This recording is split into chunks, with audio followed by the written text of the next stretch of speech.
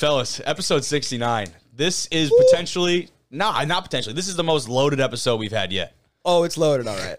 It's loaded like a loaded nacho. Like a baked potato. Like a baked potato, sour cream, cheese, onions, bacon I already said sour cream, peppers on there. Peppers? Who puts peppers on it? A little slash green pepper.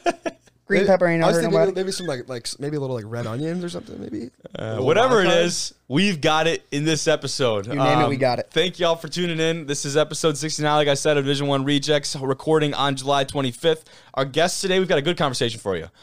Jake Hlava from GVSU, former defensive lineman from there, just graduated last year. He was a first-team All-GLIAC selection on their D-line. Really good talk with him about his shot in the CFL with the Toronto Argonauts, right? Toronto? Yep. So really good talk with him about that opportunity. He's far from finished, so definitely tune in for that conversation. But fellas, we finally get to talk about the GLIAC. We finally get to talk about our ball. The GLIAC Media Day happened today down in Detroit, so got to hear all the teams talk. Had our boys DeAndre and John McMullen down Shout there. out, baby. They represented. They represented. Hey, they looked good, and they spoke well. Yep. Hey, I saw John with the Jordans on today. Those shoes are clean. They were great. Turtleneck with the jacket over, with the J's. Dre had the clean little suit. Shout out Coach Nice, too. He was looking good. Coach Nice? Oh, yeah. Coach Nice always looking fresh. You got to say that. Yeah, Coach Nice always cleans up. He always fly. Oh, yeah. Seriously. But other than that, GLIAC-wise, the preseason rankings were released for the GLIAC, so we'll react to those here shortly after the intro and the conversation with Jake. And fellas, pretty big news out of Ferris State's camp. It hasn't been officially announced by Ferris State, but I'm seeing sources pick this up at a lot of different places. Ferris just added a D1 team to their schedule for 2023. That is pretty big news for the defending Division II champions. I'm not going to spoil anything. They're definitely picked to win our conference this year. No question about that one. We'll definitely get into that, talk about the Bulldogs in a lot more depth. But the NFL side of things, just as loaded. It feels like we've had some good reactions to the alternate helmets. That clip of the Bengals has been doing numbers on YouTube. We love to see that. But it feels like every team has a new alternate helmet now. We're going to be reacting to 8 of those new looks today, and the Lions still don't have any. What's up with that? What are we doing? Honestly, keep it as simple as you can do it. What do we want, though? I want to fucking win is what I want to do. The Lions, I don't give a fuck what jersey we wear. The Lions do not have time to mess around and get alternate helmets. They have to worry about winning. Maybe that's what this means, is they're so locked in they don't have time for the looks. They should delete all socials and just work. Just go to work. That'd be boring. You gotta have social media. Well, they have Hard Knocks. I mean, they do have Hard Knocks, so we'll see. We'll react to those helmets. Kyler Murray has an interesting clause in his new contract that Jimmy is excited to talk about. We will get into that later. Lamar Jackson continues to be disrespected, blatantly disrespected, if I do say so myself. We'll talk about his contract situation in Baltimore and also about the rogue comments of apparently someone who is a current defensive coordinator in the league who is absolutely slamming the Baltimore quarterback. It's probably the Steelers' defensive coordinator. It has to be. But here's the thing. That guy must not watch film. That's what I'm saying. He's just a personal vendetta. We'll get into it, but man, those words came from a low place in the heart. How can you say he's not a good quarterback? Right? So we're going to get into that. Otherwise, more Madden rankings were released. We have the top 10 quarterbacks and the team ratings, finally, for Madden. And another delusional Tyreek headline. He says that Tua is the most accurate quarterback in the NFL. That pains me. Well, we know why. We know why. I mean, but why is he double down? I got to give Tua can put the ball on target. So can every other NFL quarterback. Yeah, so can Brian Hoyer. Is he forgetting about Aaron Rodgers and Tom Brady? It's crazy. It's crazy. Who have been in this league forever. Also, if I recall, we talked about this before. We had a lengthy conversation about backing up your quarterback, backing up your guy, and I get it, But as good always, for Tyreek though, you got to have a lot of balls to double down on that, especially coming from Patty. But as always, you can watch this episode on YouTube. Do not forget about the timestamps. I say it every time. That little red bar at the bottom of the screen. You want to hear about Tyreek? You want to see those helmets? Get over there. Then you can dip. But we'd appreciate it personally if you stuck around. Otherwise, you can listen pretty much anywhere. Apple Podcasts, Spotify, you name it. Follow us on Twitter at D1_Rejects. And on Instagram at Division 1 Rejects. To see highlights from the show, fellas. Before we get into all that juicy content I'm pumped about today, let's go talk to the man, Jake, from Grand Valley. The Night King. Joining us today is a man who got his start at Northern Illinois. He made his way to Grand Valley State. He's thrown together some pretty dominant seasons for the Lakers on the D-line. Was a first-team All-GLIAC selection this past fall. The Night King himself, Jake Hlava. Jake, how are you doing tonight, man? I'm glad to have you on the show tonight, brother. Doing great, man. I'm happy to be here. Happy to be supporting some fellow GLIAC guys. Yeah, seriously. We always try to get the GLIAC guys on, but you are someone that I definitely wanted to get on, not only because of the you had a solid career in the GLIAC, but also going on to that next level, getting a shot at the CFL. We'll talk about that in a little bit. But Night King, I got to assume you're a big Game of Thrones guy, huh?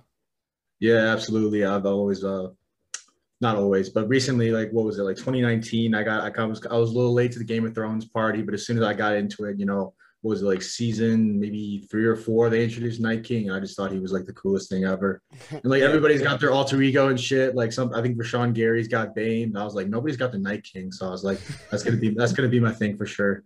I love that. That's a celebration every time, right? Right here. A little alter ego for sure. I love that, dude. How about House of the Dragon? That's coming out kind of soon, right? You pumped for that? Yeah. And then Jon Snow's getting his own sequel. End of this year, I think. Sometime this year, yeah. Yeah, I'm pumped for that one. My buddy put me onto that. I was not hip to the Game of Thrones game until like pretty recently, but I binged the hell out of that, and other than like the last couple episodes, really satisfied with all of that. But I guess we'll start right with GV.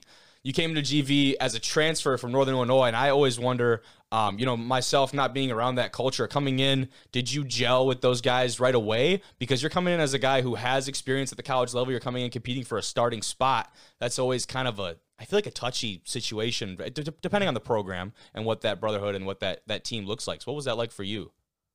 No, yeah, just like you said, I mean, you coming in competing for a starting spot, you're a D1 transfer, you kind of expect to just walk in, but GVSU isn't like any normal like D2 program. They get a lot of D1 transfers. There's a lot of talent there. A lot of those guys pass up on like FCS offers to come to GV just because it's such a great program.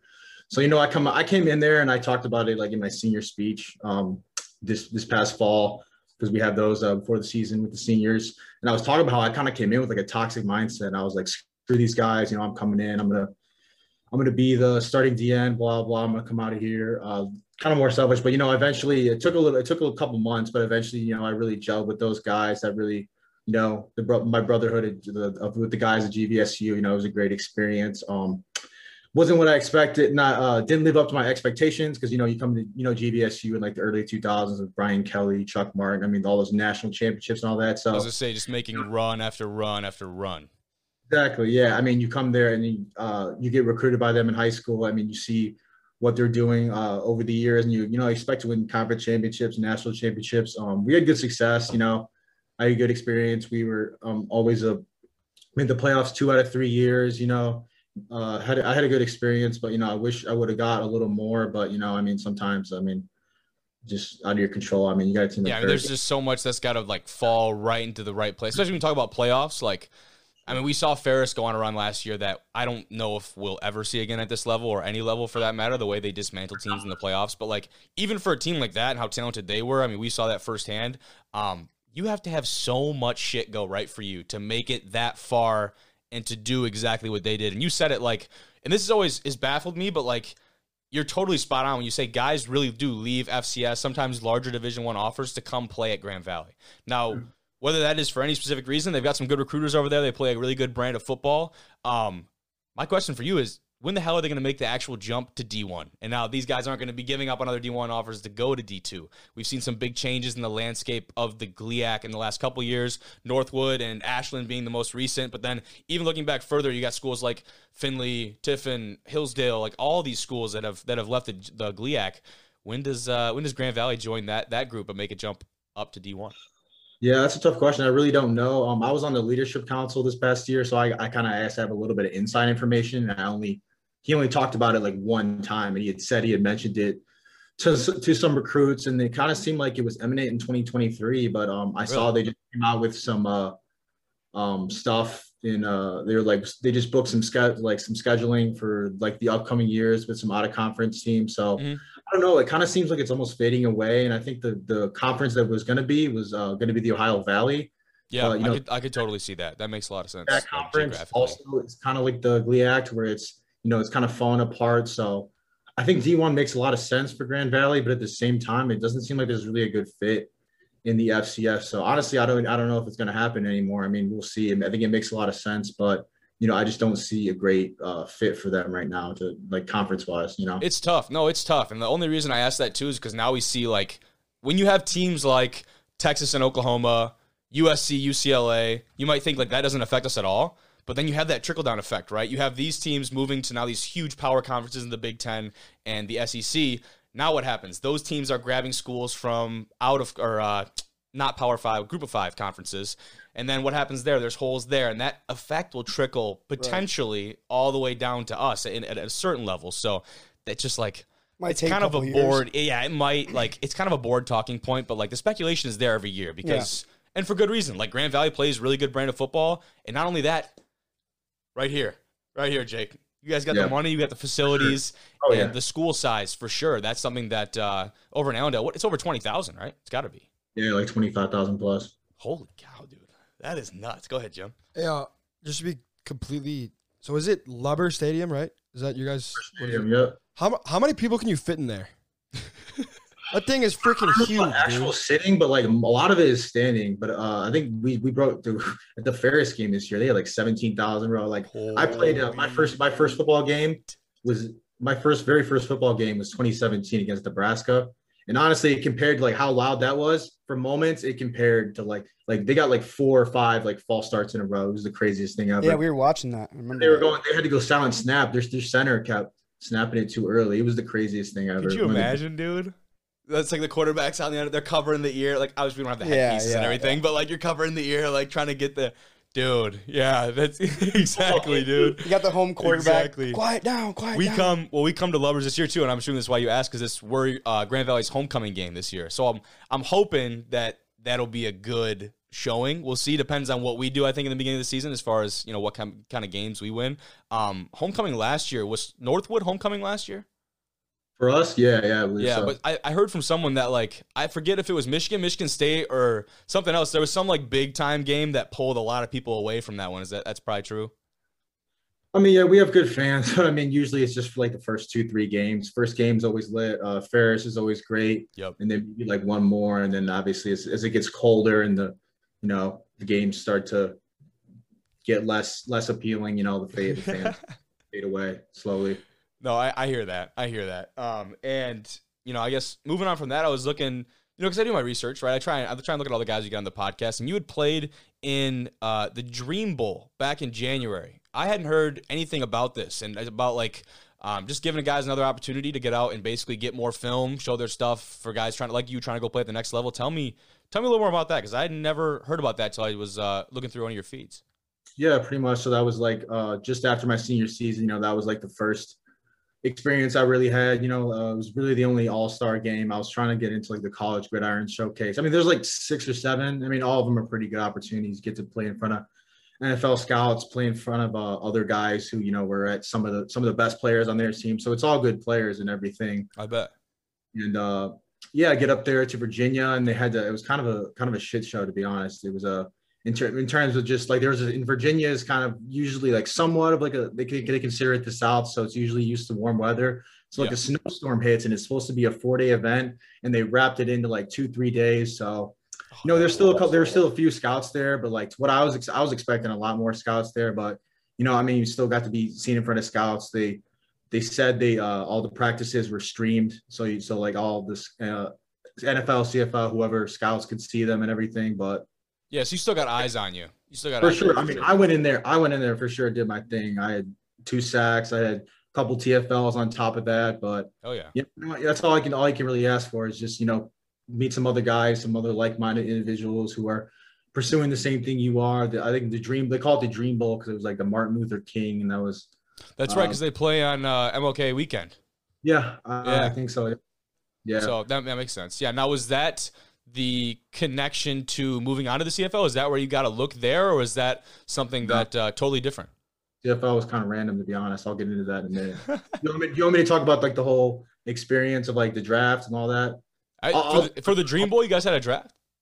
No. I'm saying like. Oh, you're talking about CFL? Okay. Pre-draft. Yeah. No, for sure, dude. I'd love to hear about that. Yeah, so right after that, right after the Dream Bowl, I get back. I start training at Win Performance. This place about 30 minutes north of Chicago. Right around my home area. getting ready for pro day, doing pretty well and everything. Pro day comes, doesn't fully go. It was already a pretty good pro day. Doesn't fully go how I expected though, due to some things, they were out of my control. But, overall, I had a pretty good pro day. Started to wait for the draft. Draft comes around.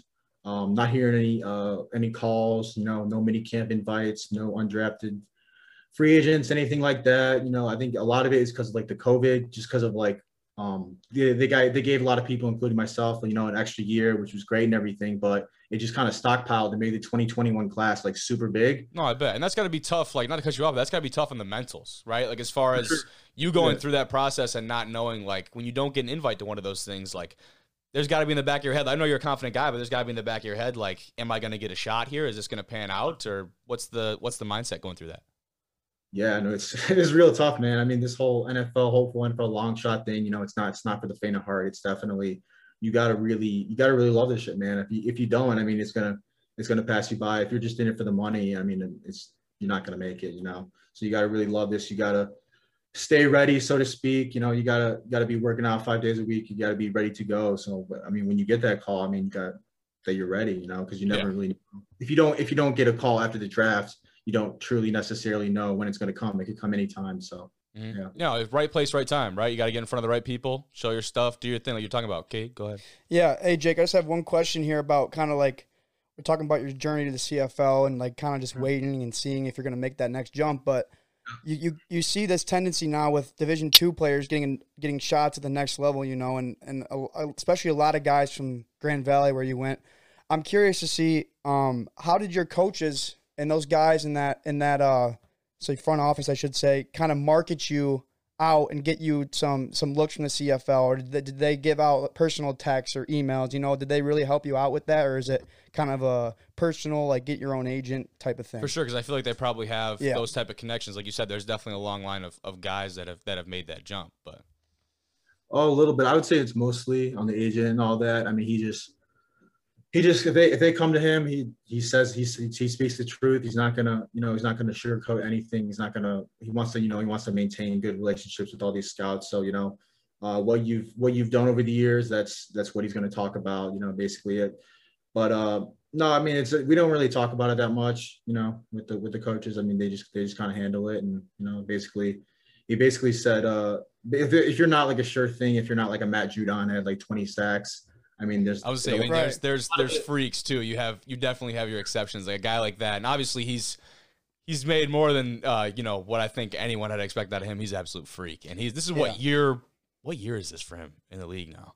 I don't know, but like he's saying, numbers speak volumes. So yeah, like you're not going to get a look if you don't have numbers, especially at like a D2 school. It's like, let's be honest, like you gotta ball out. You gotta actually fill the book to be. Even get a shot. That's why the pro day is so important, which kind of sucks because you're just a number on a sheet. Right. But at the same time, if you don't have like crazy numbers, I mean, a lot of it's you gotta do some stuff at your pro day. So no, I believe that for sure. Now, moving on to like when you did get your chance, when you got your shot with the Argonauts, how did that come about? You said it kind of came out of nowhere.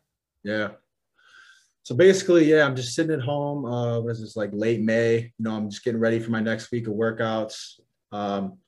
Just sitting at home, doing some stretches in my basement on a Sunday. And then, my agent hits me up out of nowhere. I'm just like, why is he calling me?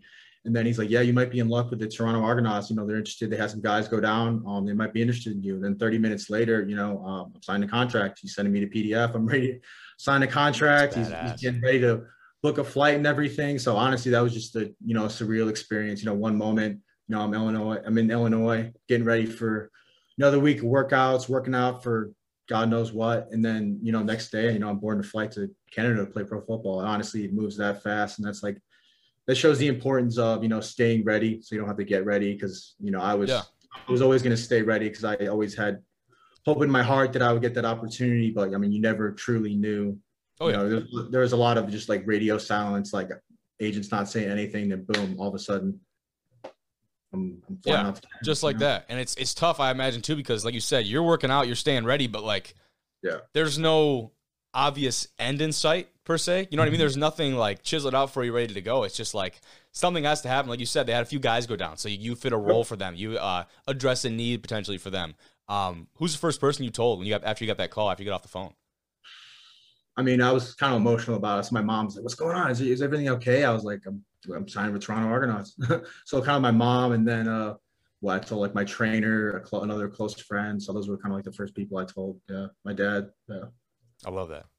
Yeah. So just kind of reflecting on that story you told, you kind of have to some similarities between. I mean, I feel like everyone remembers their first offer. You know, your first college offer. You're always going to remember that. True. How does that kind of like? What were the emotions like when you get that call from not a college team but a professional team? I mean, I can't imagine. Like I damn near cried when I got my first college offer. I'm gonna say it's you know gotta what I be mean? like that. Just times. It's like it's got to be yeah. just freaking ecstatic. I can't even imagine like you're sitting in your basement, like you said, like you're not expecting a CFL team to call you and be like, "Hey, like sign a contract and get down here or get up here." You know what I mean? Yeah, get up. Obviously, yeah, you're just like grateful, sigh of relief. Obviously, I was hoping that always dream was. I'm not gonna like act like my dream was to play in the CFL. It's a great opportunity and everything. Right. But like the dream was always to play in the NFL. That would have hit way different. But CFL was definitely cool. I was obviously just grateful for an opportunity, and I was finally getting a chance. Finally had someone to believe in me, and that was really satisfying. No, that's a good feeling. No, not even like football, just in general. But I mean, anywhere in life, like you got someone that can, backs you up and believes in your ability. He's going to take really, because that's what it comes down to. They're taking a chance on you, right? Now you had hinted at it when I talked to you about before coming on the show. Just talking about some of the challenges in making it in the CFL, and I don't know, like. From being in America, what that kind of dynamic had to do with it, but what were some of those tough aspects of going up there and trying to compete in that league? Well, the first thing is I showed up in like the middle of camp, so they had already done a separate rookie mini camp. They were like practice 5-6, and that was like the injuries. Like I said, they decided to bring me in, so I was kind of behind the 8 ball in terms of like learning the Canadian game, which I'll get into in a second. And B, just, learning the scheme and everything. And also like everyone, already having their feet wet, and me just having to go from being off the street to boom, I'm hitting the field practicing. But with some dudes, by the way, like you're not. Yeah, exactly. You want me to get into who was on the D line? Dude, you go for it, man. I'm all ears. So I get in there. I get into the first day, and I immediately notice in like the film room. We got like Shane Ray, first round pick, 2015 with the Broncos, played in the Super Bowl with Von Miller, DeMarcus Ware. We had Coney Ely, second round pick, 2014. He had 2 sacks in the Super Bowl that year when Cam Newton played in the Panthers, right? Yeah. Yep. He had 2 sacks. I know Ely. Yeah, I remember that name. That is nuts. Freaking Sean Oakman, internet legend. No way, bro. Yeah. Oakman was on that D line, dog. Yeah, he was a giant. Yeah, I was saying, in person is exactly the same as the memes, or what? Yeah, I mean his voice. I mean, if you've seen like Lord of the Rings, like the orcs, like how deep, like he literally that's like literally Sean Oakman. He's like every bit. That's sick, bro. Every bit is 6'7", damn near 6'9". Like he's a real life giant. He's dude, that is. I mean, you just like list those guys off, but it's like, it's got to be easy to remember those guys because not only those guys are physical specimens, but also just the lengths and the levels of football these guys have played to be thrust right into that. I mean, that's something else, dude. That's wild. Yeah, it was just like very humbling, very cool, to be a part of like a position group with that level of talent and experience. And at that point, like, I was only like a few. I remember thinking to myself, I was only like a few days in, like I haven't made the roster yet, and I don't know if I'm going to make it, but like I've really made it in a sense. If I'm in the same spot as all these guys who've been at the highest level and all that, then like I've made it to the professional level. Like not many people can say that. So exactly, and that's what I was telling you is like roster or not, how one game, a preseason game or an entire season, like getting to that level is such an accomplishment. And that's why like, I'll take anyone on here who's even gotten the chance to do that from the Division 2, Division 3, whatever level, you know what I mean? Because that's what we're all about, football, dude. That's man, what we're all about. I mean? Exactly. It's exactly what it is. So, but man, that's nuts. And I'm kind of in awe about that. But for you, you don't have time to sit there and be a fan. You can't be a fanboy, right? Because you're competing with these guys. So talk about, that, and you can't sit there and be in awe. Like those are your teammates. They're like potential teammates. Yeah, so it was a little bit of like moment of awe, but like at the same time, I'm competing for a job. This is my dream. I want to this roster. So I show up. The first day, I'm honestly, I'm impressed. I impressed a pretty good amount. A lot of people are asking like, oh, where'd you play? Like literally, like who are you? Like you just showed up. You got this like bullshit ass 79 jersey on out there. Getting after the quarterback. They're like, who is this guy? Where did you play? All that, blah blah blah. And honestly, just like I was talking about, how is it like that I made it moment. It was like another moment is like, what was it, like practice 2 or 3? You know, you got Shane coming up to me, you know, in the film room, and he's like, I can tell you're polished. You know, you got a good double swipe, you got a good long arm. We're watching film, and guys are like, I'm pass rushing or making moves or something, and guys are like, ooh, you know, like when you're watching film and somebody does like something pretty sweet, you know, that feels good. Oh, yeah. That like feels good. Getting that acknowledgement from guys who played with literally Hall of Famers, like Shane played with Vaughn and DeMarcus, where Coney Ely played with like Jared Allen. So if those guys, you know, are oohing and like complimenting me, you know, that's pretty much all I need to know. Like that I, you know, have gotten to like the highest level of my craft. You know, I'm among that 1-2%, whatever it is. It's reassurance. It's from like the highest level, like you said. Yeah, for sure. I mean, I already knew it in my heart of hearts, not to be like overconfident or anything, but I always knew that I had what it takes to play at that level. But just like you said, the reassurance, hearing it from the guys was everything. That's all I needed to hear. I'm gonna say hearing it from someone else is huge because like obviously you're gonna be confident. Like nobody in that league was ever like, oh, I can't go play in the CFL. I can't go play in the NFL. They all gotta believe in themselves, which is awesome. But yeah, you kind of said like challenges with playing Canadian ball. Is there anything that stands out immediately as far as the style of game? Yeah. So going into it, I had gone to a CFL trial a couple weeks earlier with Montreal. So I'd gotten a little bit of reps at like there's a yard off the ball. You have to be a yard off the ball instead of like the neutral zone between the O-line, D-line. So I knew about that, and I knew about the longer and wider field. I think the playing field is 110 yards. The end zones are 20 yards, and there's like a goalpost at like in the middle of like the end zone. So it's kind of weird. So I already knew about that. But as I got there and day by day, I felt like there was a new rule I learned about like every day. It was honestly crazy. Like there's 12 play. I didn't even know this. There's 12 players on each side of the ball. It's pretty much just like an extra DB. 12 instead of 11? Yeah. I didn't know that either, dude. I knew about the end zones, about the neutral zone thing. I didn't even. I feel like I've watched some CFL ball too, and it just doesn't jump out to you.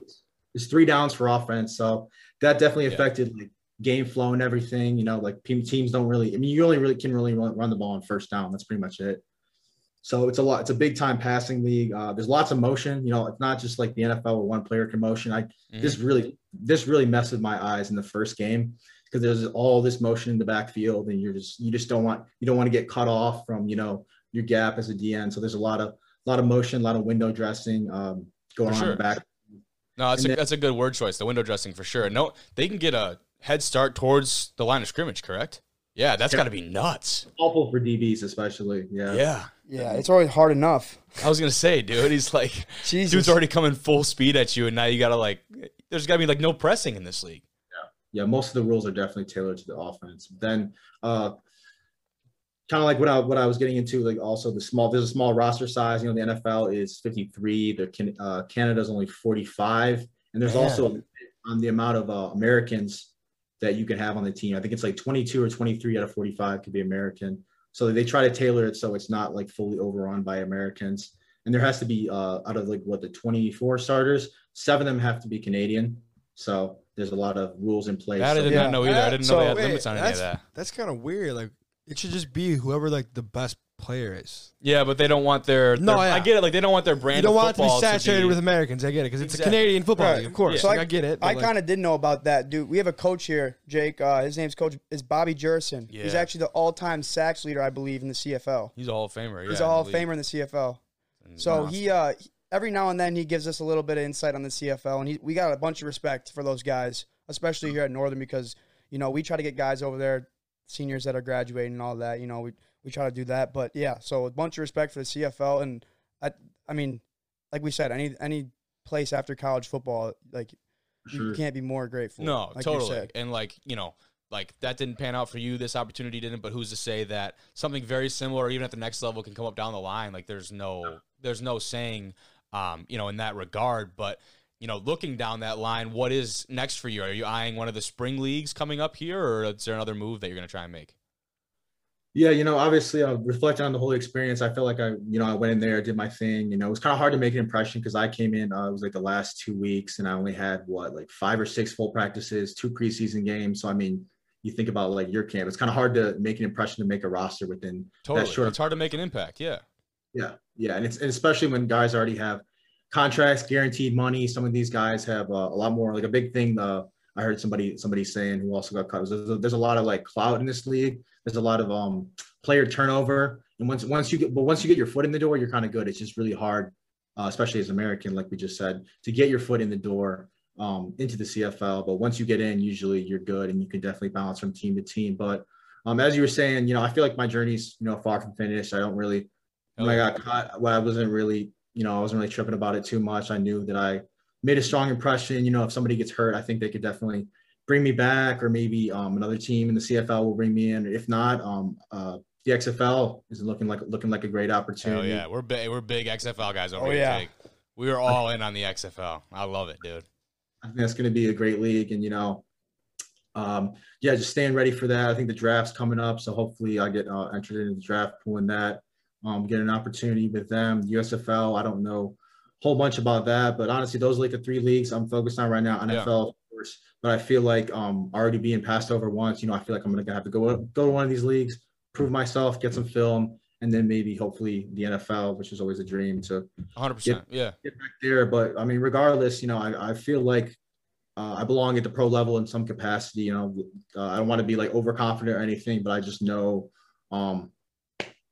what I've done, to how much I put into this. I know the numbers that I've done through testing, stats, film, all that. I've seen other people in my position, and I just feel like I belong at this level, and I'm like you stack up. Yeah, for sure. 100%. Hey, wherever you end up, brother, wherever you get another opportunity, we're gonna be rooting for you, man. I appreciate you. Hell yeah, little boy Jake, huh? Hell yeah. Appreciate you, Jake. Thanks for coming on, bro. Yeah, appreciate you, man. Like I said, wherever you end up, stay in touch. Definitely rooting for you, my guy. But like I said, cannot appreciate you coming on enough, my man. Have a good one. Appreciate you guys for having me. All right, brother. I'll see you. See you. Shout out to the man Jake right here, fellas. That's the Night King. I ain't gonna do the celebration. It's okay. But that's the Night King. I thought that was awesome.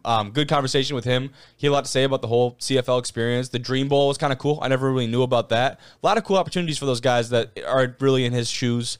I just hope some of those are money grabs.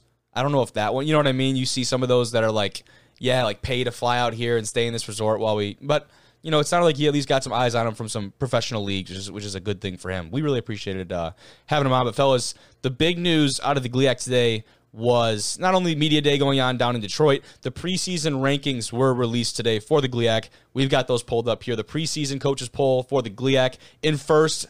No surprise here. Ferris State, 35 votes and then 5 first-place votes. Now, I will say, number 2, Grand Valley, again, no surprise here, 32 votes and 2 first-place votes. That margin is very short. Now, the departure of Jared Bernhardt obviously has a lot to do with that. But other than that, I mean, both these teams actually retain a lot more than I was expecting. Jimmy, what were you going to say? So, there's 7 first-place votes because the 7 head coaches in the GLIAC. Is that how that works? I would assume that's how it goes. Yeah. So obviously, I would assume that Ferris can't vote for themselves. That's true. So one of those votes. One other team voted for. Yeah, exactly. So it's basically 5-1. Because that's right. That's a good point, actually. Yeah. If that's how it's run, which would make sense. Again, it's an assumption. I have no idea. Yeah. And Grand Valley could win the GLIAC, but I mean, they definitely they return a lot. They return a lot, and that losing Jared Bernhardt is going to be tough for them. Their offense is going to look a lot different this year. But going back to the rest of the rankings, number 3, you got 3 and 4. This really is a toss-up. Michigan Tech and Saginaw Valley. 24 votes for Michigan Tech, 22 for Saginaw Valley. We saw those teams go at it up in Kearley Stadium in Houghton in the last week of the season. Michigan Tech pulled that one out by, I believe, a touchdown, if not less. It was a very close game. Now, those 2 teams actually double up each other this year. Saginaw Valley Michigan Tech will have 2 games, one up in Kearley and then one down at Randall Harvey Wicks Memorial Stadium. Wasn't it 12-9? No, it was more high scoring than that for sure. But 12-9. Sorry, there was a game Tech played. There's a weird score, and they won like 12-9. Was it against that St. It could have been St. Thomas. It might have been their opener. It would have been their opener. It was weird. It was like a they weird have St. Thomas again this year, so that'll be interesting. Moving down the board, number 5. There we are, fellas. Northern Michigan with 14 votes to our name. Below us is Wayne State with 12 votes. And rounding out that 7th spot is Davenport with 8 votes, And you know what? I will say, I think they got it kind of on the button. And as far as preseason ranking goes, if you're looking at last year and what kind of happened, really, I think this is just the standings, is what the standings finished as last year in the GLIAC, right? Yeah. So you can't really argue with this too much. And I would say the best part about this list right now is that every team's record is 0-0. That is the best part. So that is exactly the best part. And teams and players getting like fired up and fed up with it. Like, go do something about it. Yeah, seriously. You got like 10, 11 games to go prove it. Right, exactly. So, really, this is just numbers and letters. Yeah. It could really, it doesn't mean shit. There are numbers and letters up there. Like, just like Coach Thomas used to say, shout out Coach Brad Thomas. Yeah. Nameless, faceless. I got a text from BT the other day, actually, and he said, because I used that. Yeah, he's been listening. So shout out him. But I used that in our conversation with Jacoby, and he texted me and said that he loved that comment about the nameless, faceless opponents. You can't hype them up. You can't think they're lesser than what they are. All I see on that board is 0-0. Don't matter. Exactly. So big chance for us over here at Northern to prove ourselves for sure. But as far as we move into this GLIAC season, we're definitely going to stay very objective. We're going to do a lot of coverage on GLIAC, and we're going to have opinions. Like, that's what this show is about. But at the same time, like, respecting all of our opponents. We have guests on from all the different schools on this list. I do believe we've covered. We've had Wayne, we had SAG, Tech, Grand Valley. I don't think we've had them Davenport. We have Davenport is the one I believe we're missing. What about Ferris? So, we had Caleb Murphy. Smith is on. Yeah. But other than that, we got to get a guy from Davenport on. We got to make that happen. But otherwise, you've got pretty good GLIAC representation. But like I said, guys, I think they actually, this list, from what we know in the past, this list makes sense. Yep. So definitely cool about that. Otherwise, I wanted to talk about the media day a little bit as a whole. Did you guys tuned in for that today? Yeah, me and Kate were watching. We were at work actually. On the Gator today. We were dragging logs around listening on the golf course, listening to the media day. We were watching and listening. Yeah. So, what were your impressions of just like the production wise of like how that media day was run? So, to be completely honest with you, I only watched the Tech and the Northern interview. That's okay because we were kind of busy at work. But we kind of just turned on the live stream and Tech was on, and then we were right after Tech. So, I will say for the most part, I watched Grand Valley, Tech, Northern, obviously, and then I think what was after Saginaw after Northern, or was it Davenport? Whoever was after us, I watched the first it was four. Saginaw, I watched the first four. Yeah, and I would say this: everyone, first. I thought that was compared to last year with the Zoom. Yep. I think that was really important to get kind of like the GLIAC back in person. Yeah, I feel like that gives a lot more people more opportunities to get on social media and people to get there, and it's easier. It's way easier to ask questions not on a Zoom call. You know what I mean? My thing about it was it needed to be more fun. It was so uptight, and it was so. And the interviews lasted like maybe 2-3 minutes. Like, I know the whole thing. Our guys so drove brief. 7 hours to go down there. You know what I mean? But it's great. I think it's great for our conference. I think that it's necessary for sure. I still think the GLIAC is just undoubtedly slept on. Like the football that is played here, just like. From other people that don't know, like you heard casual football literally fans. Every coach that went there talked about how we're the best league in the country. Yeah, like they all casual football fans. You know what I'm saying? True. Casual football fans, and I think that it's gonna every year. It's really eye opening, and wake 'em up. There's great football played week in and week out, no matter who you're playing. Yeah, you 100%. got to go in there, and it's like 100%. I think that everyone was really well spoken for the most part. Obviously, our boys did the best, because of course. They actually, like genuinely though, they did a really good job. There were a couple of guys you could tell, weren't extremely comfortable in front of a crowd like that. The nerves came out. But you can't blame those guys. It's not what they do. They're here to play football and go to school. They're not even Dre and John. They're 6-year guys. Yeah. And John's talking about how he's a little nervous. It's good though. You want to be nervous. Yeah, exactly. But yeah, that's kind of my takeaway. It's a little uptight, and when that happens to me, you get very stereotypical.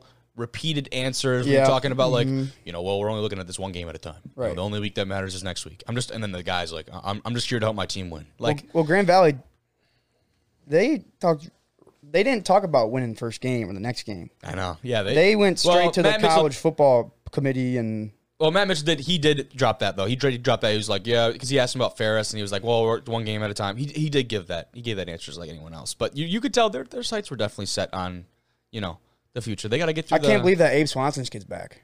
I know. He's a dog.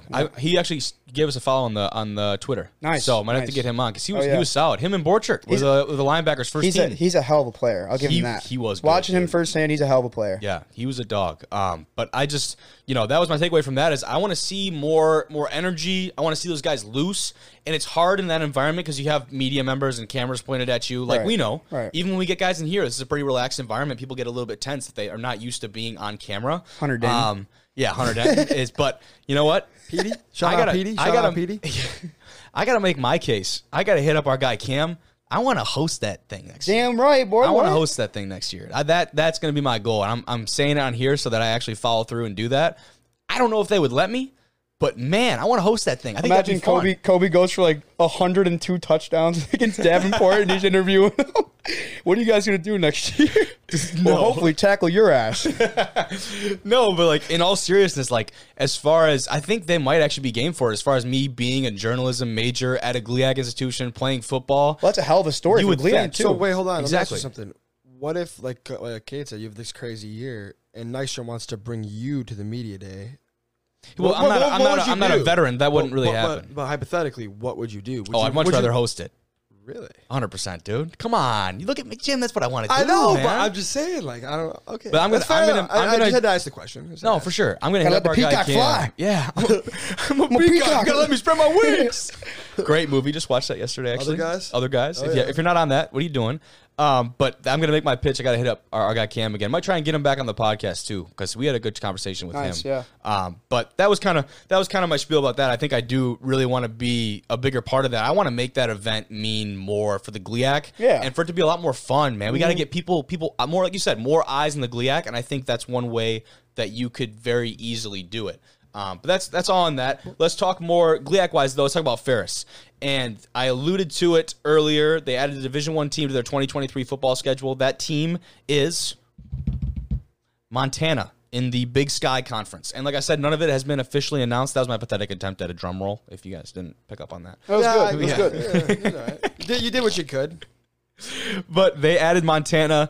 Like I said, it has not been officially announced, but I've been seeing it on, I do my snooping on Reddit. I've got footballschedules.com pulled up here. I've seen it at 4 or 5 different sites, and it was posted on Montana's, some type of their social accounts. But they've been added to the 2023 schedule, and, that's a big pickup for Ferris State. We've seen them pick up some big opponents this year. Pickup. Lenore Ryan is a big one that they picked up. They're playing them week 2, I believe. Lenore Ryan is a premier Division II football team, maybe make the playoffs the last, I don't even know how many years. Now, I will say more of the details here. Like I said, none of this has been set in stone, but this is what's being reported. Montana will host Ferris State at Washington Grizzly Stadium in Missoula, Montana, on Saturday, September 16th, 2023. The Grizzlies will pay the Bulldogs how much? We got guesses? How much are they making? It's got to be. It's FCS. They don't have crazy banks. 6 figures. 6 figures? It's 6 figures. $800K.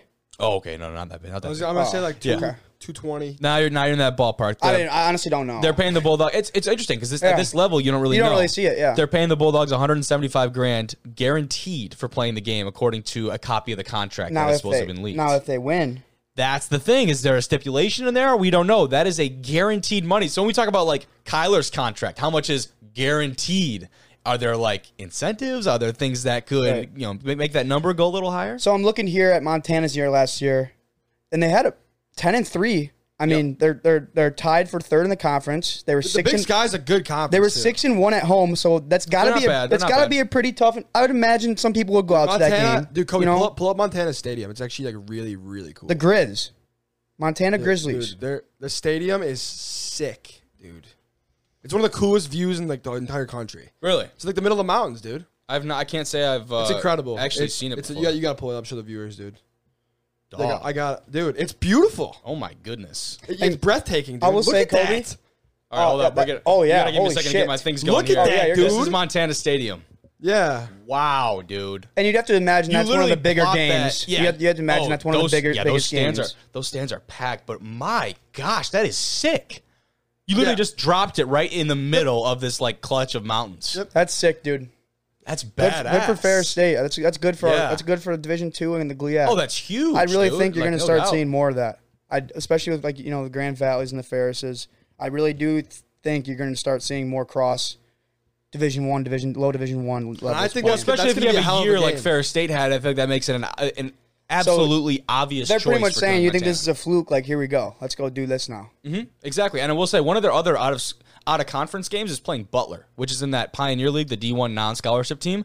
Dude, I said it earlier today. I think Ferris is going to kill Butler. Well, they're not. No. Sorry. One of Montana's other out-of-conference games. Ferris is not playing them. But what I was going to say, I think Ferris would mop the floor with Butler. I think they would too. I've seen a game at Butler when I went on my official visit to Butler. They played Indiana Wesleyan. It's an NAIA school. They beat them in overtime.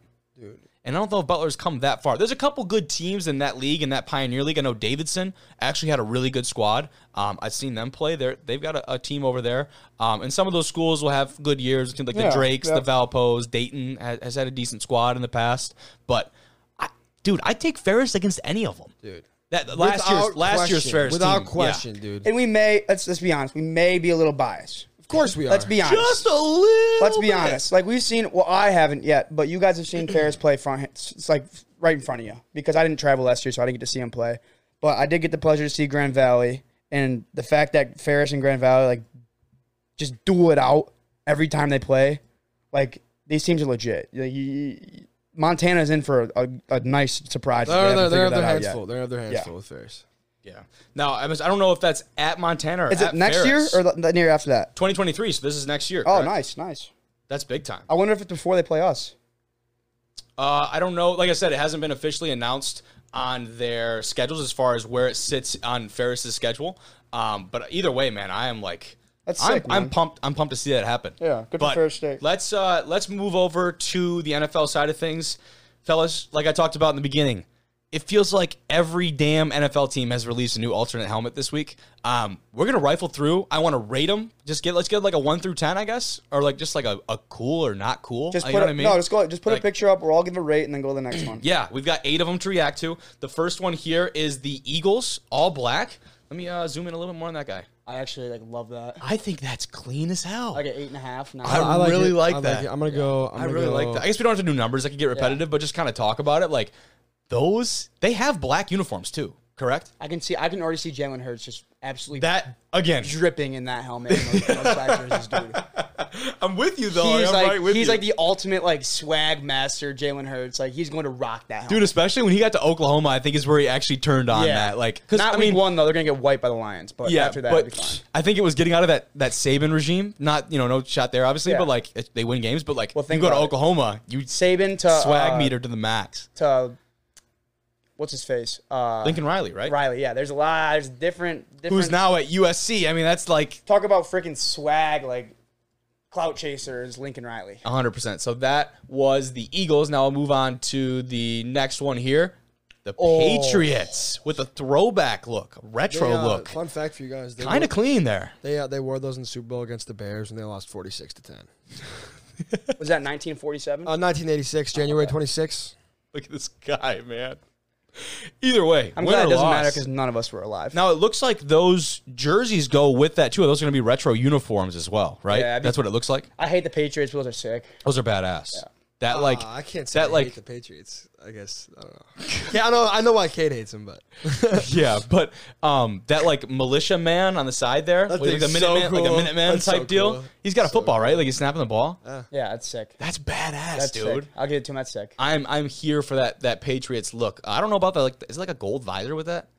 Yeah, I mean, they're just trying to. Yeah, I don't know if I'm bought in on that, but. You think Belichick's going to let any one of those guys wear a gold visor? That is very true, dude. That is very true. Moving on to the next one here. We got the Cowboys with another retro look. They used to wear these, I want to say, in the 80s. Sounds about right. But this look has been around, this all-white look with the blue star. Clean, minimal. It definitely, that's the thing with this one, it looks like it feels old, not retro. And you know what I mean? Is there like you kind of get that difference? I think it's just pretty like plain. Exactly. I don't have anything wrong with it.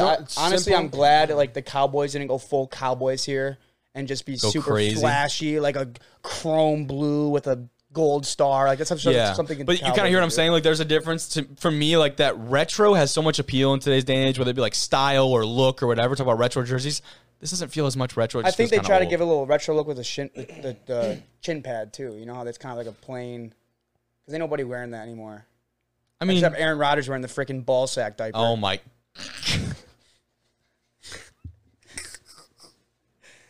You see his little chins like poke out of the tool. Oh god! What a scumbag! Jail. Put him in jail. Big Cat. Hey. Put him in jail. Yeah. Big Cat. And I will say. I was just telling the boys, I've got the opportunity to go down to Green Bay to cover day 1 of training camp here on Wednesday. So when this airs, it'll be tomorrow. I'm going down to film and cover day 1 of training camp. Shout out that boy Cody Mantle. I will have to say that to Aaron Rodgers' face. Go to jail. Aaron, over here, Aaron. Cody Mantle, TV6 News. Aaron, I want to make sure your chin's protected with that ball sack diaper that you continue to wear. I brought you a new chin strap. Could you imagine? Here, Aaron, hopefully it fits. He's I would never have another job. Yeah. I would never have another job. But if you're trying to get out of this one, maybe you could. Oh, my gosh. But we'll move on to the next helmet that we've got up here. I just think of Deion Sanders. This one, okay, the Deion Sanders comparison. This is the Atlanta Falcons' new look with the all red. Otherwise, pretty similar as far as the helmet goes. Why is the Falcon so distorted? No, that's how it used to look. That's how it used to be. Is it just way longer than usually? No, I don't think it's. Are you sure, dude? It's a little different for sure, but I don't think it's like a crazy difference. It could be. That's also a retro look for them, I believe. A lot of these, like the Patriots, the Cowboys, I believe this Atlanta one as well. They're all the retro looks. They still are obviously the alternate helmets, so they still fit in that rule where they can only wear them for like 2 games out of the year. Yeah. So look, but this is a retro look for them. That's like their one right now. It could also be, and like coming from a photographer, it could also be the focal length this picture was taken at. Like things do get distorted depending on, but they could have changed it up a little bit and tweaked it for the helmet. I have no idea. I couldn't tell you. They just released the image of these, and that's kind of all we get told. Is that Drake London, by the way? Is it AJ Terrell? Oh, that is Terrell. Is it Terrell? I see the 4. Yeah, the 24. Yeah. 24, that's Terrell, yeah. Definitely ain't Desmond Ridder. His big-ass head couldn't fit in that. Yeah, boy. we like that one, though? You see Ridder has like a 90 speed in Madden? Here we go. Does he? Wait a minute, what? It's like an 88. That's wild. He can move like that? Oh, yeah. I believe it. Let me check. Yeah, you can pull it up, but let's look at the next helmet here. These ones I'm kind of interested to get your guys' take on these. These alternates from the Arizona Cardinals. Now, they give the list here, and they actually give the games these will be worn, too. So it says alternate helmet worn with the alternate uniform and color rush uniforms. That'll be August 21st against the Ravens, October 9th against the Eagles, and October 20th against the Saints.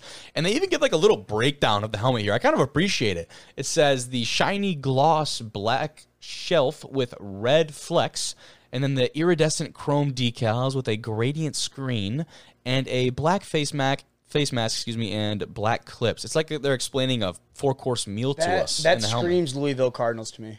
Screams Louisville. Oh, 100%. Oh, yeah. I didn't even think about that before you said that, but now that I see it, I can't unsee it. I can just see Lamar Jackson rocking those black helmets back 100%. Yeah, that's totally Louisville. Also, Ritter's an 85 speed. So. Okay. More reasonable, but still good. His agility's 90. Wow, that's wild. But what do we think about these? They had a cool little review video. They had Kyler, they had JJ, they had, I'm trying to think who else was in that video. They had a few guys. They do have black jerseys too, so that'd be really cool. They do, so it'll pair well with it. Like a lot of these guys, it's kind of the route that we've seen them going. But moving on to the next one here, Jimmy, what do we think of these bad boys? Jimmy, that's your boy. I'm a big Roquan Smith fan over here. I'll have plenty to say about Roquan here in about 15 minutes. But what do we think of the all orange? I saw it immediately and I hated it, and now I'm not too bad on it. I definitely don't hate it because I've always liked the orange jerseys, but they've never worn the orange helmets before. To my knowledge, I do not believe I've ever seen these. This looks a lot like the Fighting Illini. They wore these last year. It does look like not the orange helmets. The orange jerseys. Yeah, they were the orange jerseys. That was on my birthday. They were the orange jerseys every year. Whenever I think of like a team wearing a jersey or something, I always think of a player that I can remember him in. No, that's I remember true for Fields sure. running around in the orange jersey. And the Browns tried to take a shot at them on social media by saying like, "Hey, nice helmet idea," because and it's just all orange. Dude, what are they supposed to do? Exactly. I know. Yeah. Okay, Cleveland, go hire another. Don't even go there. Sorry. Jackass. But like I said, when I initially saw it, I was not a fan, admittedly, and now like the more I look at it, the more I think like these have potential to be badass. I do like those. Yeah, I'm kind of with them. But moving on, next one here. Where are we at? Here we go. These could be between these and the next one. We'll see. These could be my favorites. These are the new All Blacks from the Jets. Man, these are clean. To me, these are clean. And I remember, if you remember, when we talked about the Saints helmets, they had the all black with the black face mask as well. Yeah. And I said, man, it would be sweet if they had a chrome face mask that was whatever the hell that color is. Yeah. The Jets fucking they probably listened, did it. Bro. They probably did. That's probably exactly why this happened. But I'm telling you, I think that makes the helmet. They might win more than 4 games next year. Like, those are so clean, dude. They're not trying to do too much either. That's the thing. They're so clean. So your little Jets comment? You really think the Jets going to be good next year, don't you? I think they're going to be better than the Lions. I think they're very comparable. I think it'll be really close.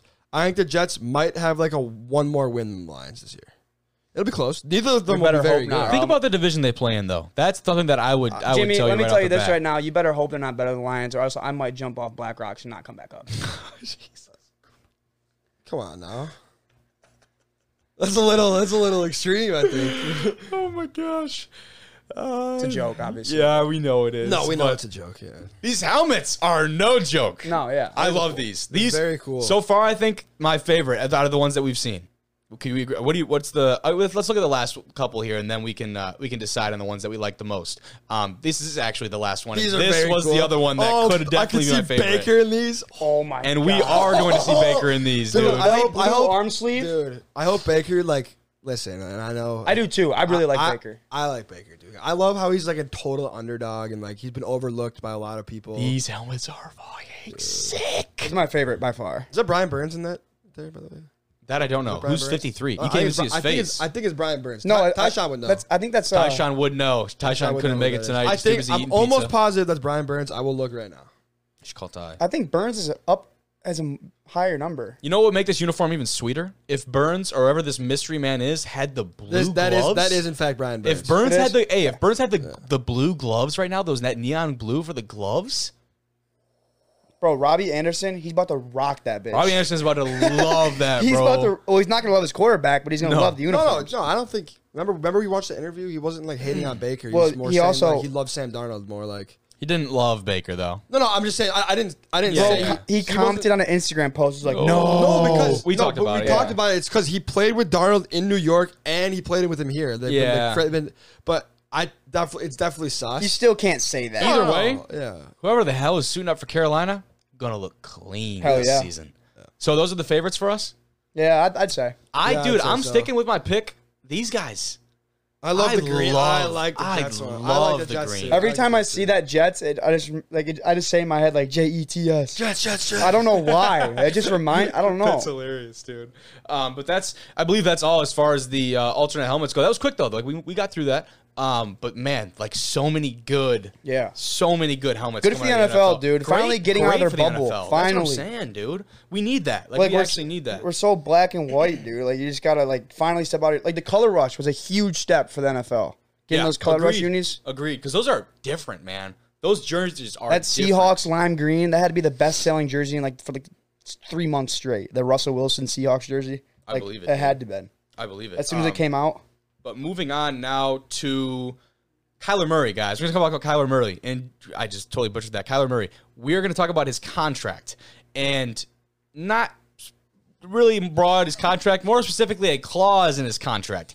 As we know, he signed a new $230 million contract. But in that contract, the Cardinals mandate that Murray has to do, quote, a minimum of 4 hours of what they call independent game study every week. And before we break this down, we have a copy of said contract here to look at so you can actually see it, the viewers who are watching this on YouTube. And it says here, players shall complete at least 4 hours of independent study as defined below each week, excluding any bye week, during each playing season, as defined below, during the term of the contract. So through the entirety of his contract, he's got to go in and basically watch a lot of film. Jimmy, you got the hand raised. Go for it. It's the first thing on the contract.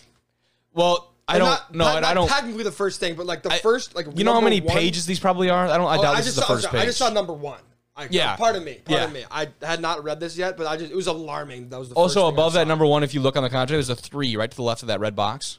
So this could be like the 3rd page or something. Oh yeah, that would make sense. So there's no way this is that. The money has to be number one. If you think about this.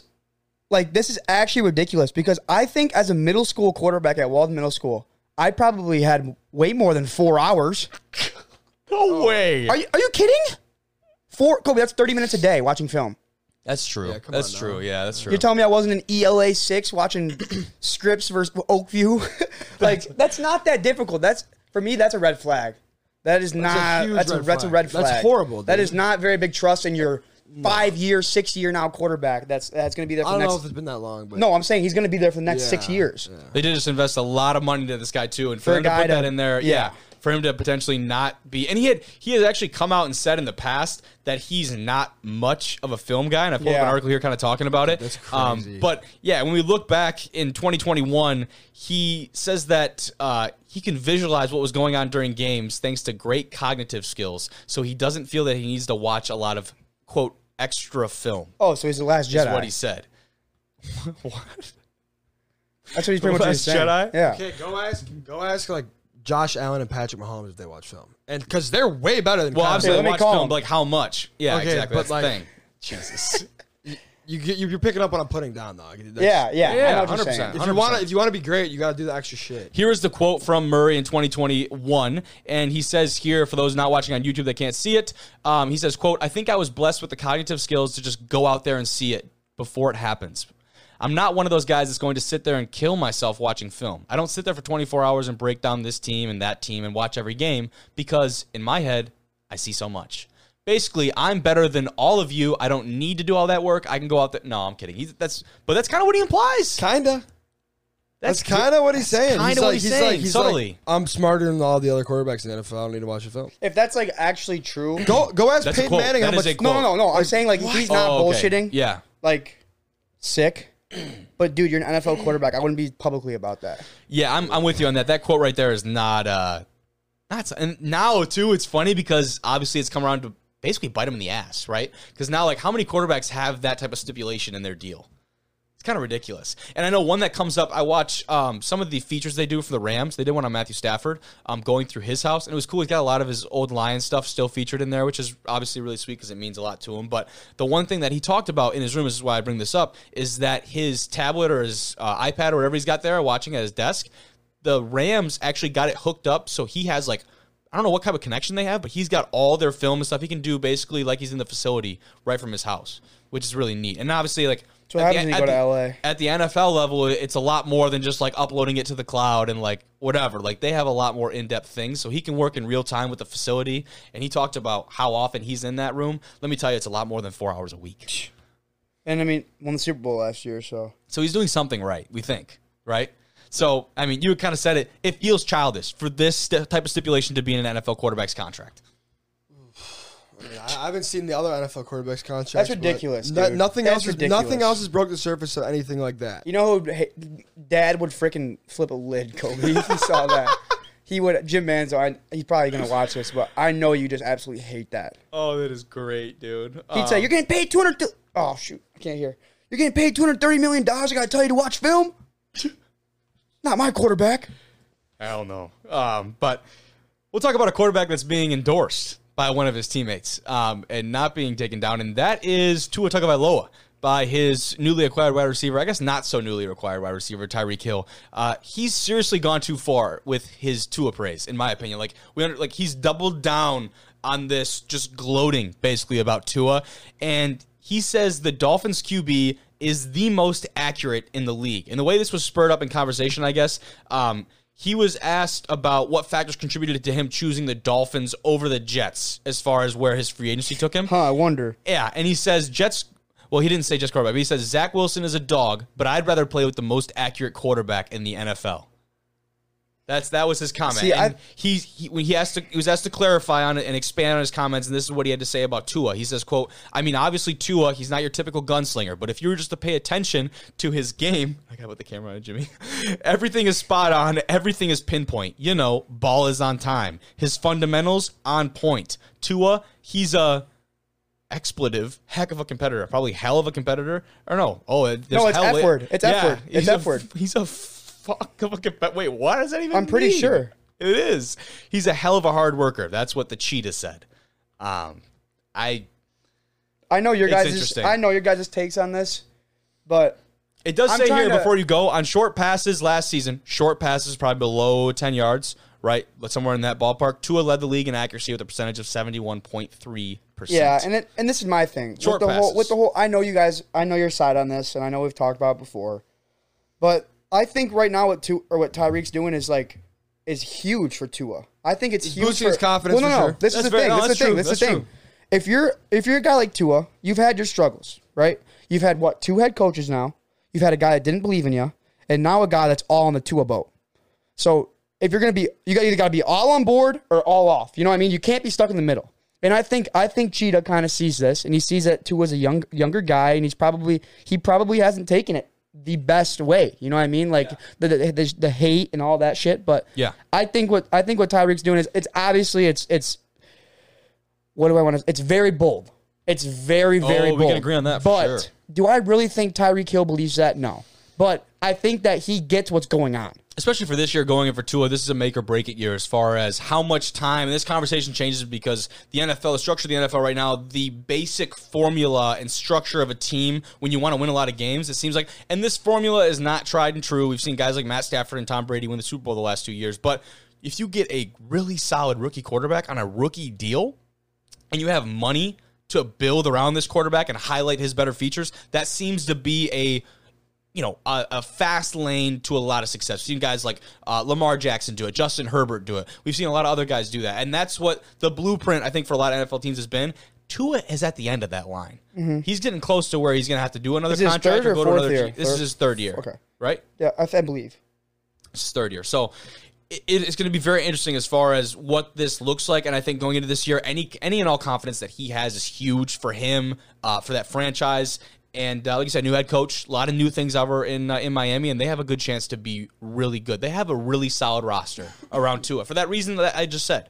They're not paying Tua a shitload of money, so they can afford to put a lot of really nice pieces around him. And their defense, I think, has been one of the more stout in that division. I'm excited for the Dolphins. Sure. I do like the Dolphins.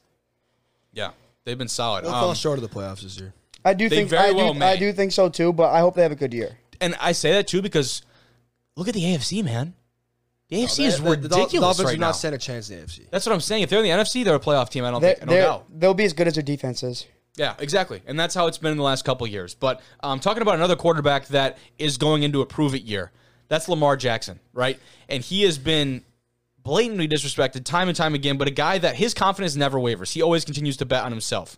And before we get to talking about his contract situation and kind of what goes into what that looks like here, the future of Baltimore in the next couple of years, we're going to take a look at a quote from who is supposedly a unanimous defensive coordinator that is currently in the league. He had this to say about Deshaun Watson. Wow. About Lamar Jackson. Excuse me. He says, quote, you getting up to read it? Quote, I don't give a shit if he wins the league MVP 12 times. I don't think he'll ever be a 1 as a quarterback. He'll be a 1 as a football player, but not as a quarterback. What makes him say that? Sorry. What makes him say that? Like, what leads him to believe that Lamar Jackson is not a legit NFL quarterback? What stat is showing him that? There is nothing that Lamar needs to prove. Sense. Yeah. It does not make any sense. Look at that tweet from Warren Sharp in the bottom right-hand corner. Yep. Yeah, shout out to Warren Sharp for this tweet. He says, outside the numbers, number 1 in yards per attempt, number 1 in success rate, number 1 in EPA per attempt. I don't know what that means, but either way, pass attempts. Okay, yeah, that would make sense. Or something. Passing, whatever. I don't know. Yeah. Either way, it's a ridiculous claim. He's still first. Whatever. I'd be very intrigued to find out who said this. It has to be like a division rival or someone that like I said, a personal vendetta, something other against Lamar. He must have gone to Michigan or something. That's crazy. It's wild, and that was actually one of my stats. My stat of the day for today is that just like showing that Lamar really is that guy. If you remember that overtime win over the Colts last year. Oh, I remember. We remember that game. Yeah, Lamar is the first. At the time, was the first player in NFL history with at least 400 passing yards and a completion percentage of above 85%. Ridiculous. The dude he was like 38 of 44. Dude, it was unreal. Bro, the dude took a shit in the fourth quarter, came out and beat the Browns.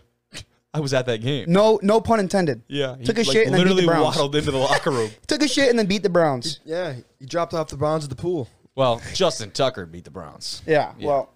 No. But, Lamar had Lamar literally beat the Browns. Yeah. Like, he beat them. Gosh. He took the Browns to the Super Bowl and then took them out of the Super Bowl. Yeah, really. Literally.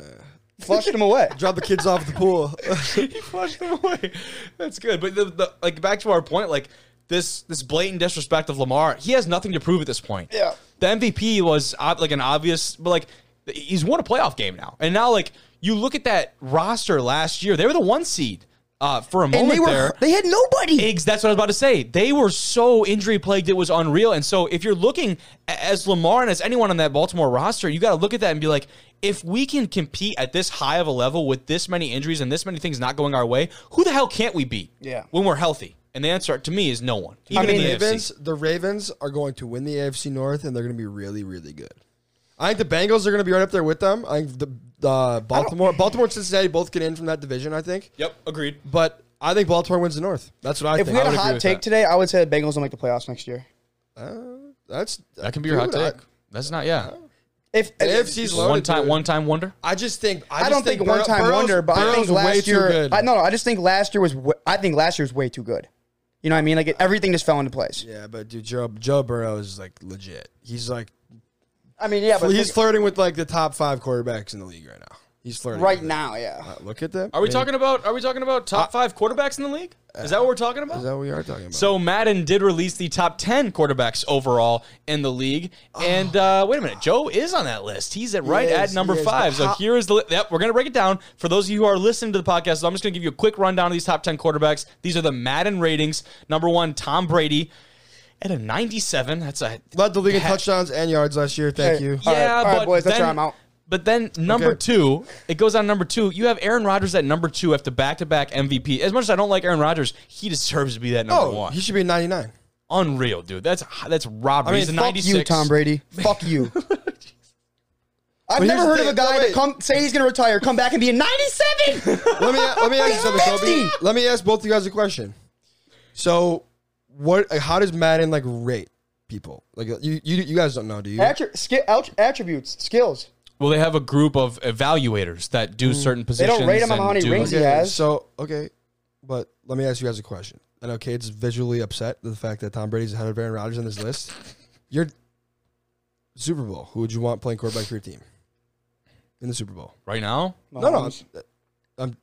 Tom Brady. That's the argument. Is that Aaron in the Super Bowl? Who do you want? But that's not what the rating. No, does, I'm just asking you. You're telling me Patrick Mahomes is not more skilled than Tom Brady? No, he is. He totally is. So if you're going off attributes, then you're doubling back on your earlier comment. The what? Your what's the word? But like if he's contradicting. Better, your contradictory statement right there. We're going off of skills. I mean, yeah, sure. Let me finish the list. Can I finish the list for those who are listening? Yeah. Tom Brady, number 1. Aaron Rodgers, number 2. Number 3, Patrick Mahomes. Number 4, Josh Allen. Joey B is at number 5. Number 6 is Dak Prescott. Number 7, Justin Herbert. Number 8, let's ride, Russell Wilson. Number 9, Lamar Jackson. And number 10, Matthew Stafford at number 10? And Dak at 6? Bro, he always gets disrespected.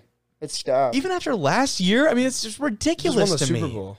That's what I'm saying. He did lead the league in picks last year. I will say. But I believe he had like the second most passing yards in the playoffs in NFL history or something of that nature. Favre threw a shit ton of picks. No, I'm not. No, I know. Matthew Stafford should be way higher on this list. I know you like Stafford. I'm a huge Stafford guy. Yeah. I think Herbert should be ahead of Dak. I think Lamar should be ahead of Dak. And I think Matthew Stafford should be ahead of Dak. I think Dak should be like 10. I agree with all of those. I'm going to move Herbert up to 6. I'm going to put Stafford at 7, Lamar at 8, Russ at 9, and Dak at 10. I do love Dak Prescott, though. Not even as a football player, but just like as a dude. Yeah, of course. He's been through the freaking. It's easy to like him. And I know that has nothing to do with the ratings. Yeah. But I do think Herbert.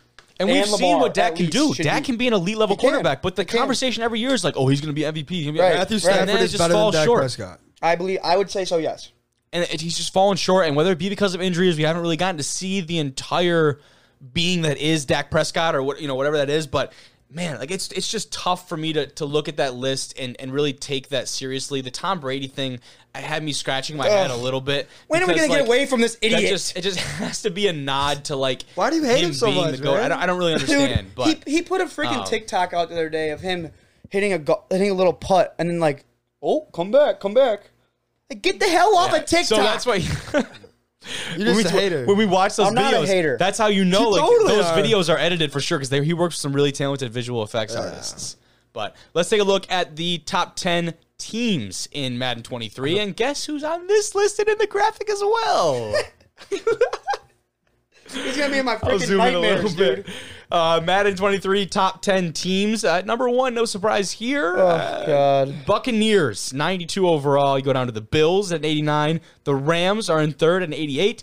Then the Packers, the Ravens, the Chargers, the Cowboys at an 86.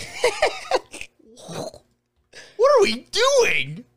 America's team? Does that really hold that much value still? Oh, my God. That is crazy to me. The Cowboys are 86, and then you go down. The Chiefs are below, or it's not below technically, but tied with the Cowboys in a rating.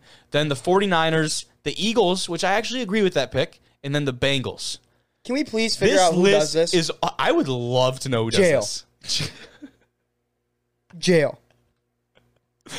Dude. That Cowboy pick is atrocious. You know how PMT has like the jail board, how they list all the guys with jail? Whoever Madden EA ratings guy right here it should be put on that board, on that list.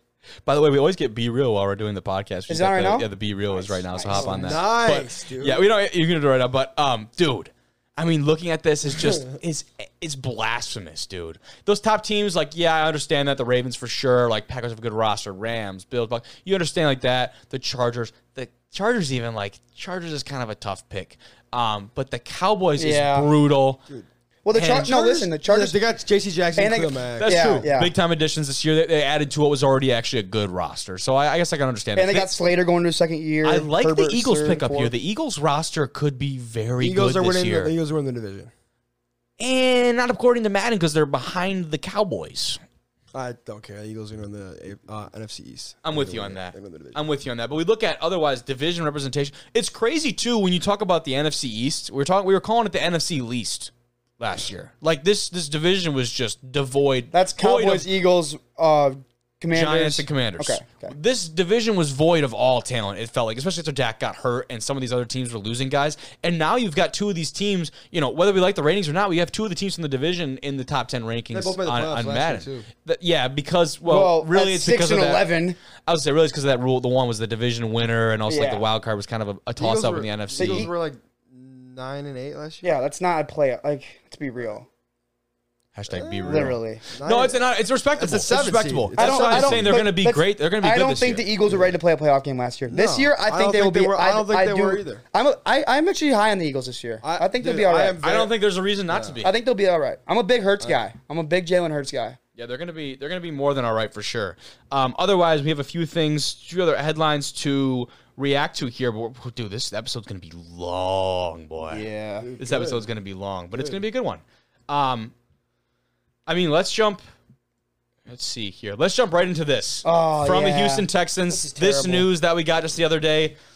Absolutely awful. Something that you never want to hear about in sports. But John Mechie III, the Houston Texans' first-round draft pick, he's out for the season after being diagnosed with a form of leukemia. This is his official statement posted by the Texans. He says, quote, this is from John Mechie. Recently, I was diagnosed with APL, acute promyelocytic leukemia. I hope I pronounced that correctly. The most curable form of leukemia is what he says, which is, good words from him. Obviously, he's optimistic about this. I'm currently receiving great medical care. I'm in good spirits, and I expect to make a recovery at a later point in time. As a result of this diagnosis, I will likely not be playing football this season. My main focus will be on health and recovery. Thank you in advance for your support and well wishes. I cannot wait to come back stronger than ever. God bless. That is the kind of response I love to see from somebody. I mean, yeah, you have to, for sure. Listen, this is just a tragedy of a situation. Like, I'm not even going to, really speak on it because, this is just horrible. But I am very impressed with how he worded himself. And I'm sure he had people help him or whatever. And people were saying too. I was reading a lot about the treatment. I have so much respect for this guy. The treatment that he is receiving in that area, I guess, is supposedly some of the best in the country. And obviously, when you're in the NFL and you have those connections, especially being a first-round draft pick, you're going to have, believe it or not, you're going to have some pull as far as where you go to get that treatment because that organization, that franchise invested a lot in him. And we want to see him out on the football field, but obviously this takes precedent over that. So. It's bigger than football when you look at it. 100%. And, it's going to be tough, but just because of how much promise he showed at the college level and obviously being such a highly touted prospect out of Alabama, correct? Correct. And just being part of that insane wide receiver corps over the last, 5 years now? Mm-hmm. So it just stinks, man. It really sucked to hear that news. One of those things that, you just can't believe it. It was so out of the blue, too, right? man. Yeah, exactly. I just saw it on Twitter. That's it. But prayers up to... I mean, I'm assuming that's how it was for him. He just got, he didn't really know. He probably went in for was feeling, maybe funny or had a certain spot. I don't know how that worked. It wouldn't have been a spot because I'm in skin cancer. Leukemia is cancer of the blood. So he must have just been maybe feeling a little lightheaded or something. It's heartbreaking. Hopefully with speedy recovery to John Mechie. Yep. Exactly. Now, speedy recovery. Not to stay on this downward boat, guys, but we also got some other not so great news about another wide receiver, that being rookie Chiefs wide receiver Justin Ross. He is going to be out for the season. He was placed on the injured reserve after going yet another foot surgery. This guy's been through the gauntlet, man. This guy has been through the gauntlet. Coming out of Clemson, correct? He was balling at Clemson. National championships, dude. Him and Deshaun. And so he went through some very brutal injuries, and, you know, he was an undrafted free agent for the Chiefs because no one really wanted to take a chance on him with his injury history. And people had been saying that, you know, this guy's the guy that's going to come out and prove a ton of people wrong. He was at college for like 6 years, right? 5 years? He was there for a very long time. Because he played with Deshaun Watson for a year. I want to say he did. He did for sure, actually. Definitely. They played in the college. They played in the national championship against probably Bama. Like, let's be real. I think I remember a really crazy play he had against Pitt. It was at Pitt. It was actually when Pitt beat Clemson. He had like a crazy touchdown. I think it was him. I'd have to go back and look. But. So his final season at Clemson ended early when he had foot surgery last November. And Ross, going back to his final year with the Tigers, he caught 46 passes, 514 yards, 3 touchdowns. He missed the entire 2020 season after being diagnosed with a congenital fusion in his spine that required surgery. Like I said, this dude has been through the gauntlet as far as injuries are concerned. So he was, according to The Athletic, the number 148 prospect in the draft. After all of that injuries, like, he still remained to be an elite level college football player. So it's just, again, tough to hear this type of news. Obviously hoping, wishing him the best recovery. And I just also was surprised, too. It must be just because he's had prior surgeries probably on this foot. An entire year to be out from foot surgery. Seems like a lot. You know what I mean? Yeah. Not doubting the toughness or the perseverance of a guy like Justin Ross. I'm just saying that seems like a lot. I'm assuming it has to be with that pre-existing condition. It depends on, like, the kind of, like, part of, like, the bone it probably is, too. I'd have to, like, know the anatomy of it and everything, too. You know what I mean? There's more that goes into it. But I guess, I don't know. We'll see. 100%. Speed recovery, Yeah. Now, a guy that we may or may not be seeing this year. It depends. Jim's excited to talk about this one. Yeah, a little bit of change of mood here. But again, we don't know if we're going to see this guy either. Roquan Smith will not be present when veterans arrive at Bears training camp Tuesday because of his contract situation, per Ian Rappaport. Smith has still not gotten, quote, an offer he would remotely consider. Okay, so I have... That's got to be a stab in the wall. I don't even know what. I have here why the Bears should extend Roquan Smith. May I? Go for it, Can I go? I'm going to just go for it. Okay. So Roquan Smith got drafted, I believe it was 8th overall in the 2018 NFL Draft. I was sitting in my basement, and I was praying that they would pick this kid from Georgia because I watched him play against... in the Rose Bowl against Oklahoma. I was like, oh, my God, like, the Bears need this guy. Like, they need to get this guy. So since he's got to the league... He has had 100-plus tackles every year of his career, whether that's solo, combined, whatever. 101, 120, 139, and 163. He had 163 tackles in one season. That's like unheard of. That's ridiculous numbers. So he is back-to-back second-team All-Pro. He has the third most combined tackles in the NFL since 2018. And he has the most solo tackles in the NFL since he has gotten to the league. Damn. What are the Bears waiting for? I'm repping the how we doing? Does that be real, Kobe? Nice. Yes, sir. Nice. So tonight I'm wearing a very special jersey. I'm wearing one of the greatest linebackers of all time on my back tonight.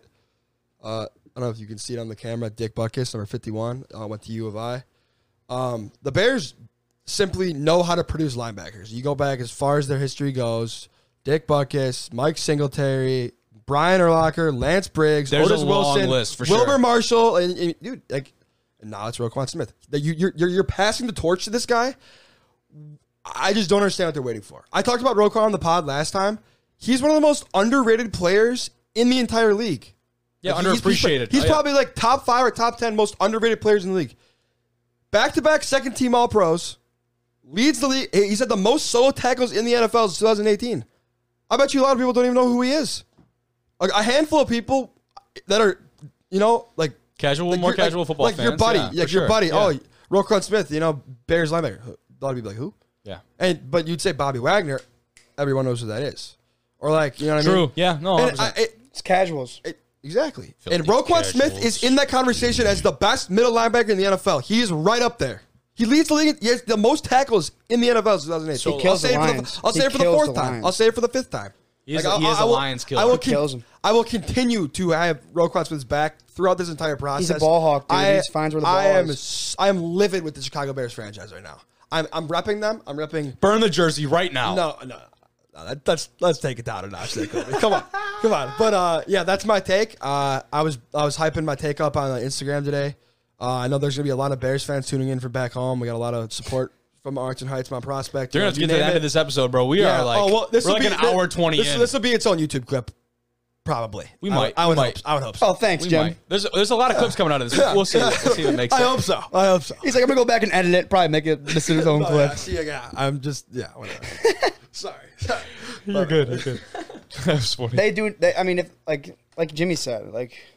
I don't know what the hell they're doing, but get your head out of your ass. Like, sign this guy. Come on! Or come to the Lions. One of the two. Yeah, we'd be fine with that. Hey, yeah. You know, I'm all in on Alex Anzalone. I will say, I'm kind of a fan of him. I will say. But he played his ass off last year. I would take Roquan Smith over Anzalone. Oh, yeah, no shit. He's the best linebacker in the division. He's probably the... I mean, I don't know if you... Yeah. You can't, I can't put him ahead of Bobby Wagner. I just can't do it. I can't do it. But actually, Bobby Wagner's kind of getting older. Guys like, what's his name? No. For the 49ers, is it Fred Warner? In the division. Roquan Smith's better than Fred Warner, too. He is. Fred Warner's a really good backer. He is good. You want me to pull up all the stats from last year? Like, they don't even compare. Sorry. I will pull up the stats. Next time, I'll have a PowerPoint ready for you next time, actually. That'd be fantastic. Just compare all these, because Roquan Smith has gotten totally gypped out of first-team All-Pro several times. I believe that. Like, it just blows my mind. I believe it. How do you lead the NFL in tackles over the last 4 years and not have one first-team All-Pro? How does that make sense? That is a crazy stat. How does that make sense? Okay, I'm sorry. I'm done. All right. Sorry, go ahead. No, that was all I had. That's all I have for the podcast. If you made it this far, we appreciate you. I have to put this in there because we were talking about it earlier. Is this your stat of the day? Yeah. Okay. So that was my stat of the day of the tackles, by the way. So. Great. Yeah. Just a weird basketball fact. For a little basketball fans out there, if you guys recall, Blake Griffin had a stint with the Detroit Pistons. Ridiculous. Yeah. And it's going to be there was yes. Come on, Kobe, let him say it. So there was a time he didn't dunk a basketball from December 12th of 2019 to 2021, a drought spanning nearly 15 months. And then he gets traded. This is what I'm saying. I will never forgive Blake Griffin for this. He should never win Blake of the Year again. Ever. Because he didn't try the Pistons. He literally sold, dude. He didn't dunk a single game for the Pistons that whole year. Granted, he was hurt. He was an all-star the year before that, but they sucked, so it didn't matter. He goes to the Nets and he's throwing down alley-oops from freaking Kyrie and KD, dude. Like, he didn't dunk for 2 years. And he won a dunk contest. And what's crazy jumped over too? A car. Exactly, bro. He jumped over a game. You literally dunk for a living, bro. What's crazy too is that if you would have told someone that stat, yeah, exactly. That's what I was about to say. Is if you would have told someone about that 4 or 5 years earlier, when he's over there with CP3 and like they're throwing these jams down over everyone, it felt like, and you're gonna be like, he's not gonna throw down a dunk for Blake Griffin. Like, come on! I just thought that I know that stat's out there, and I know that people have kind of like people probably know that, but like if you don't, like it's a crazy stat, dude. You would never think of that Blake Griffin watching Blake Griffin highlights. He didn't dunk for 2 years. It's unreal. You have a stat for us, Kobe? I already gave my Lamar stat. That's right. We're gonna wrap it up here because it's gonna be like an hour 30 pod. So that was fun. But thank you all for listening. This has been Division 1 Rejects, episode 69. 69. Nice. It has definitely been a great one. It's been a loaded one, fellas. Thank you very much. Appreciate y'all. That's all it. Thank y'all.